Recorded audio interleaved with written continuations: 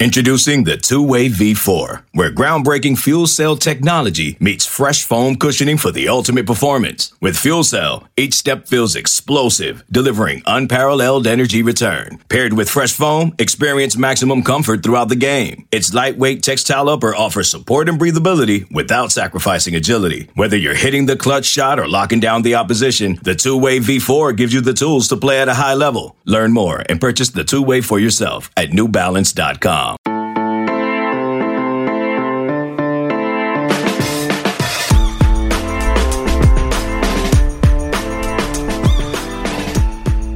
Tawny, can I have some alarm bells? All right, it's Friday, July 10th, and you're listening to the College Football Daily. My name is Trey Scott. I'm joined by Chris Hummer. Chris, we have breaking news. And as we record this on Thursday evening, we hope that we can get to all of it before something breaks again by the time we go to bed. But where are we right now? Right now, we are at the Big Ten announcing that it is going to conference-only action in 2020, and we expect this to have a ripple effect on the rest of the Power 5 conferences. We expect the ACC and the Pac-12 in the next few days to announce that, and we probably think that the SEC and the Big 12 are going to follow suit, though they might be today denying that they have any intent on doing that. So this is quite a lot, Chris. Yeah, this kind of feels like, you remember that kind of couple days in mid-March around the conference tournaments for basketball? We kind of just saw one domino fall and then the rest of them followed suit quickly after. The first time that was the Ivy League, and I don't really think any of us expected the Ivy League to have the same kind of impact on college football that it did on college basketball. It's a totally different situation. But I think, again, we're seeing kind of the Ivy League set the pace. And today, kind of to the surprise of more than a few conferences, the Big Ten went ahead and essentially announced its plans to go conference-only football in 2020. This is something that's been on the table for a long time. 24/7 Sports, myself, Brandon Marcello, and Bud Elliott had a story in April talking about that as arguably the first contingency plan. You knock off a couple games, and then you kind of give yourself more flexibility in the fall.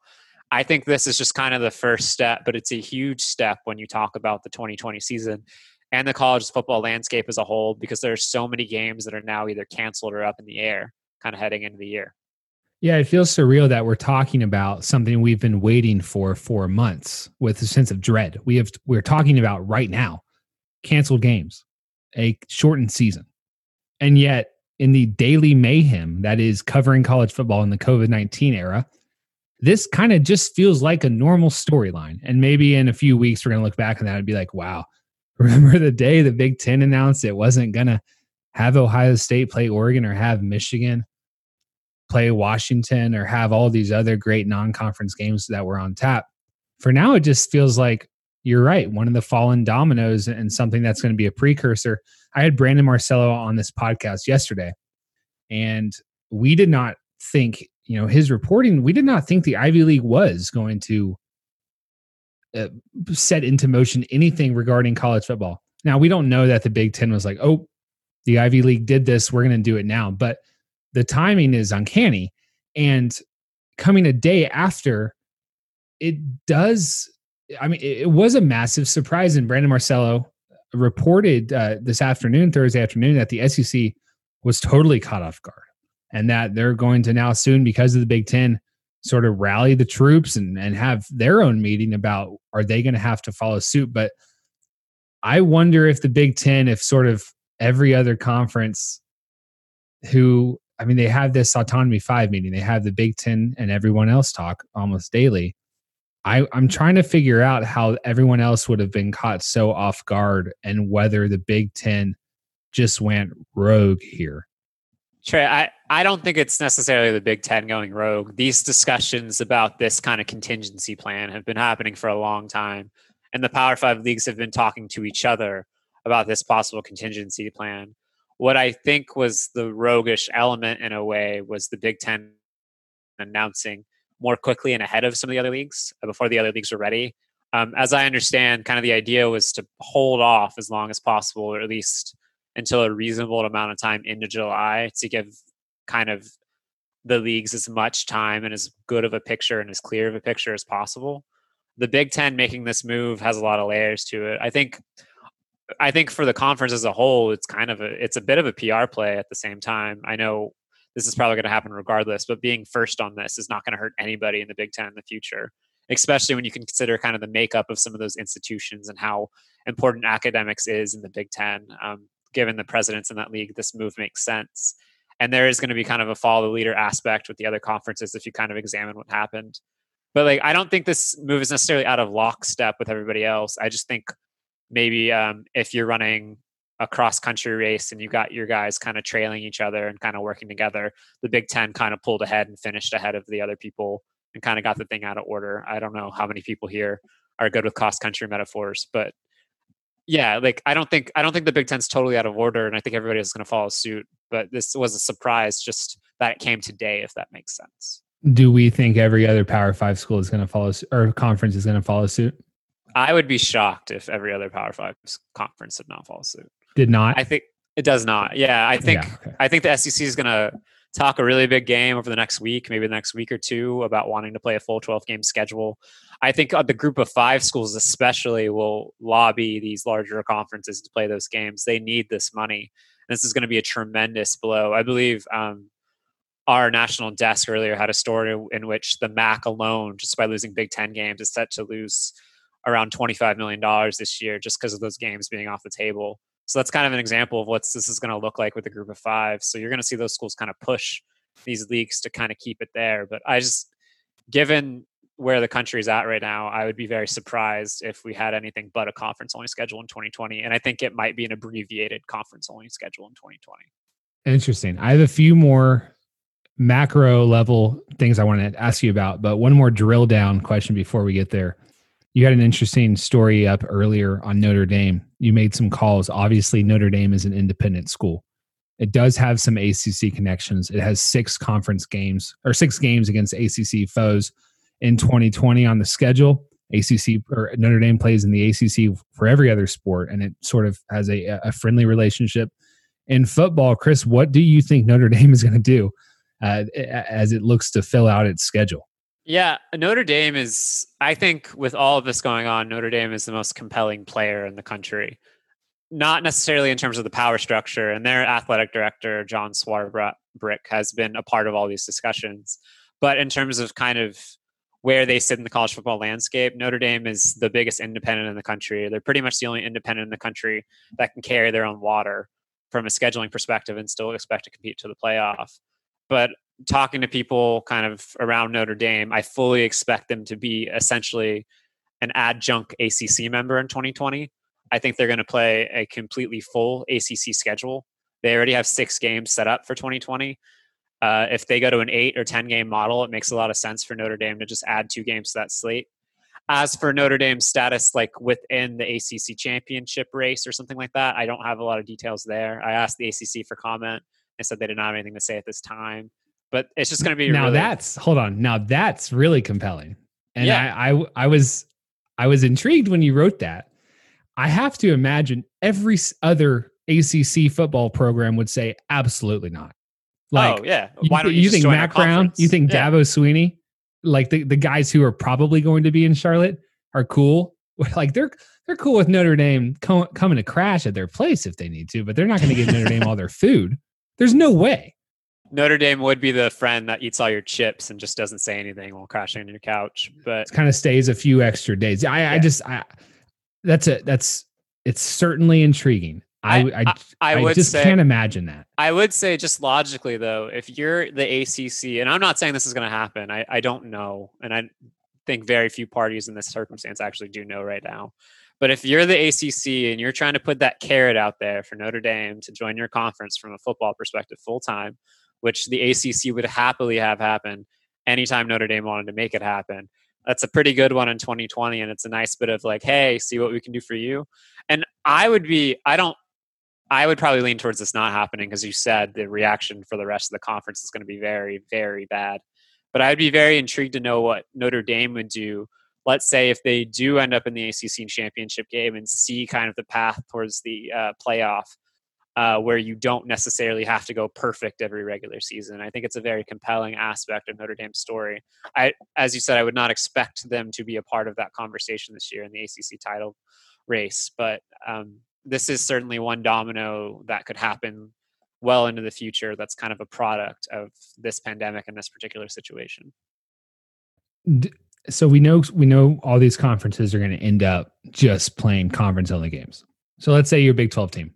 Let's say you're Oklahoma. You've got 9 Big 12 games on the schedule. Do you think they play more than 9 or fewer than 9? Fewer. Okay. Yeah, I'd be very surprised if we have 10 or 12 game schedules this year.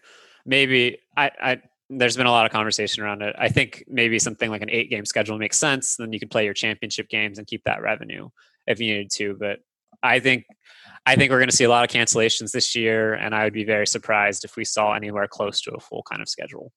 So I saw Michigan took its schedule off its website. Makes sense. They're not playing conference or non-conference games. They're not going to play Washington in week 1 in Seattle. I would expect now the next month the stories to be a reshifting of the schedule. Because look, you take away non-conference games, common sense would tell you that buys you 3 weeks. Well, Louisville goes to Clemson week 2.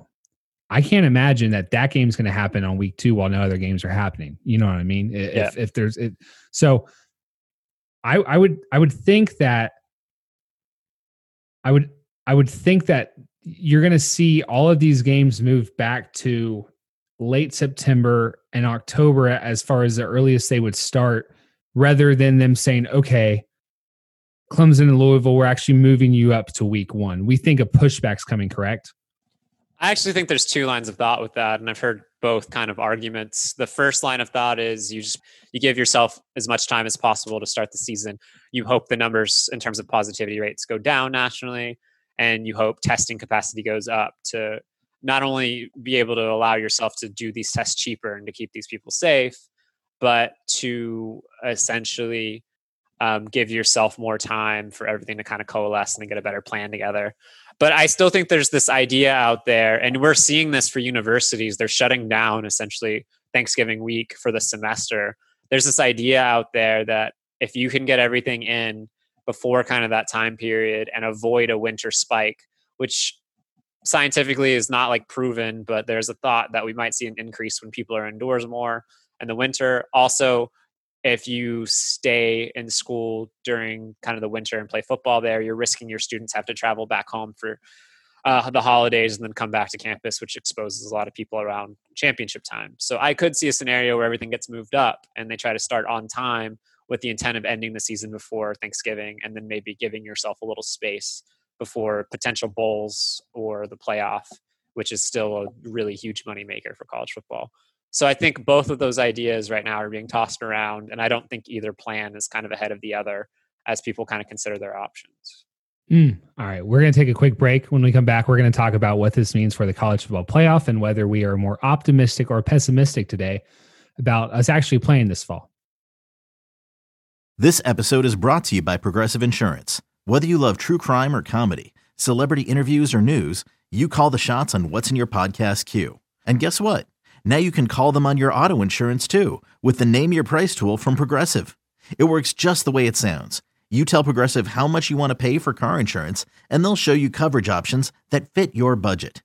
Get your quote today at Progressive.com to join the over 28 million drivers who trust Progressive. Progressive Casualty Insurance Company and Affiliates. Price and coverage match limited by state law. Okay, we're back. Trey Scott joined by Chris Hummer. So I actually feel like this is not fun news. I'm really gonna be sad that in week 2, Ohio State's not playing Oregon and a few other non-conference games, and as this applies to every single non-conference game as more conferences announced, like what we're going to lose Texas and LSU, and we're going to lose Alabama and USC, and we're going to just a ton of games. However, I do think this is somewhat encouraging news because I know it no longer feels like everyone's got their head in the sand thinking that we're actually going to play football on September 5th.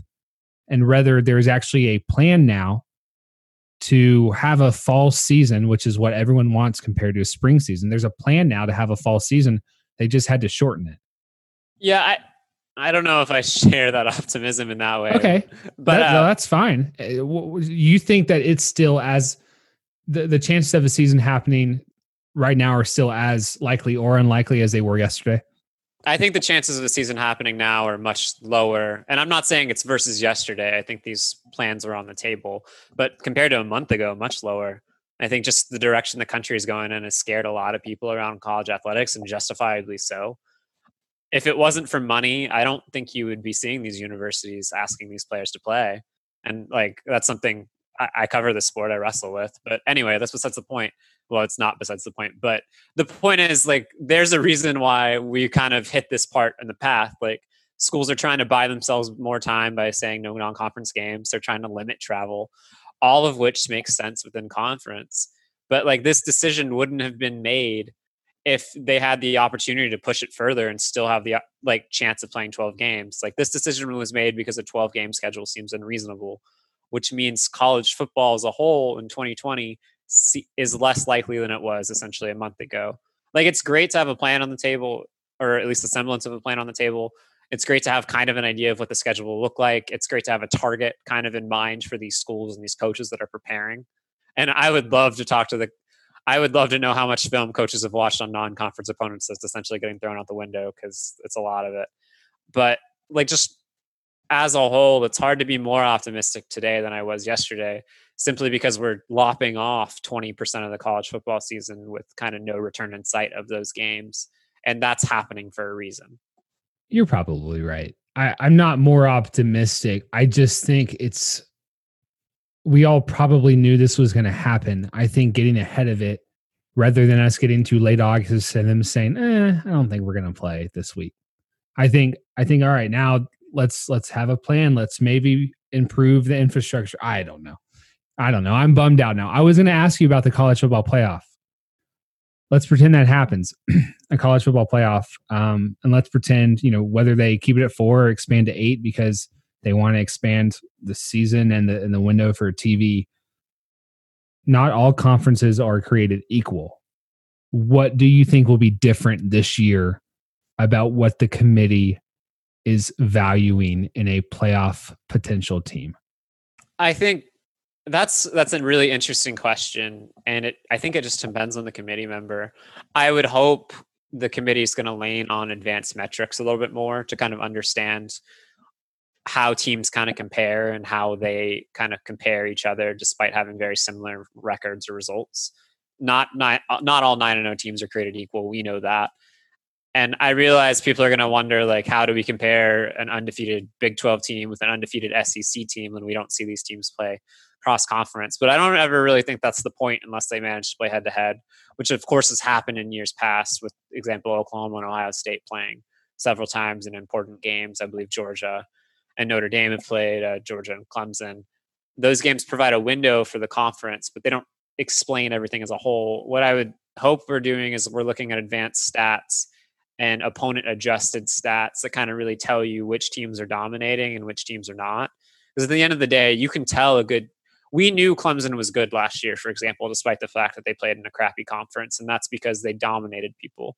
Like, we're going to have to see that maybe more than ever in our playoff participants, but it'll certainly be interesting to see how kind of regional biases and opponent biases kind of factor in, because there's just going to be much less of a resume all across the board for people to kind of grapple with. And I would imagine the SEC is going to be at a pretty big advantage if we're in a conference only kind of lineup, because I think a 7-1 or 6-2 Georgia might look just as good as a 7-1 USC coming out of the Pac-12, for example.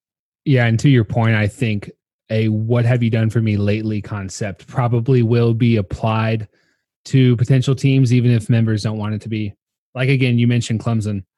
Even if they lost a game and everything else is pretty equal, like USC loses a game, Oklahoma loses a game, I think the committee is going to say, look, we know Clemson's good. And it's just going to be what happened last year, right? Like, yeah, they had seen Clemson beat Alabama. They knew Clemson was worthy of making the playoff. That's a great point. And they say they don't consider that, but human nature means you're going to look at those things. And when we have less information than ever, I think it'll be pretty easy to look at Alabama and go like, oh, this 7-1 Alabama team is just as good as whatever, I don't know, undefeated Utah. Yeah, Utah. pick your team. Like the eye test is going to tell you that, and the talent on the roster is going to tell you that. And I think this might be a year where the eye test and kind of what your mind knows versus what your heart is telling you is going to matter more than ever. And I think the heart's probably going to win out in some of those cases. All right. Well, fingers crossed. Chris, thanks for joining us today on the College Football Daily. That's going to do it for a news-packed episode and just sort of surreal news as we sit down and discuss it. But I'm sure there's plenty more to come. Thanks, everybody. And we'll see you on Monday for the next edition of the College Football Daily.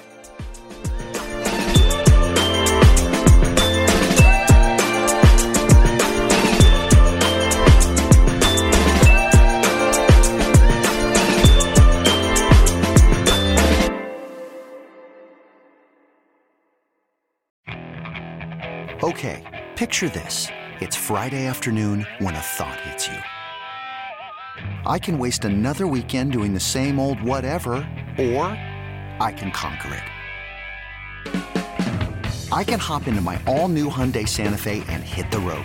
Any road. The steeper, the better. Because my all-new Santa Fe is available with H-Track all-wheel drive, so I can hit the trail without a worry in the world. Heck, with 3 rows and best-in-class rear cargo space, I can pack the whole family in with all our gear. We've got available dual wireless charging for our phones, so we'll never lose touch with civilization, and we won't lose touch with the primordial power of Mother Earth. So which is it? Waste the weekend or do something a little more epic? And conquer it in the all-new Hyundai Santa Fe. Visit HyundaiUSA.com or call 562-314-4603 for more details. Hyundai, there's joy in every journey.